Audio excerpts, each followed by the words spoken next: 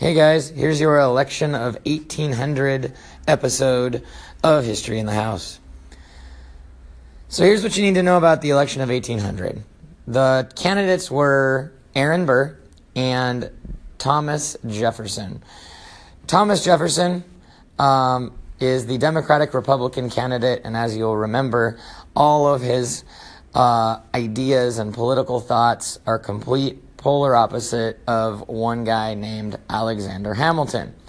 Aaron Burr has grown up with Alexander Hamilton and also knows him really, really well.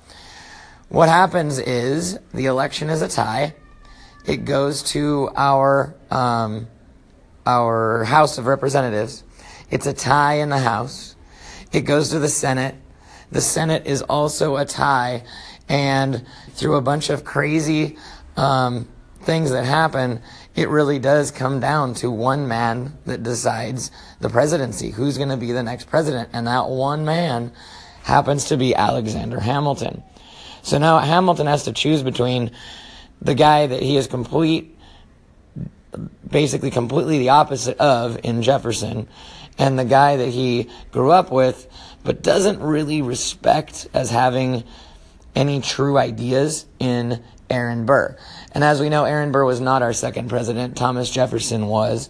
So Hamilton ultimately chooses Thomas Jefferson to be our next president.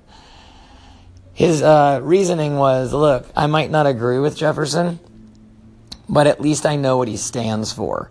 So I don't like what he stands for, but he at least has an opinion. Whereas Aaron Burr, he basically said, doesn't have an opinion at all, and all of his ideas change with whoever he happens to be talking to. So that is the election of 1800. Hamilton actually selects our president, and that president is our third president, Thomas Jefferson. All right. Thank you for listening to History in the House. Bye.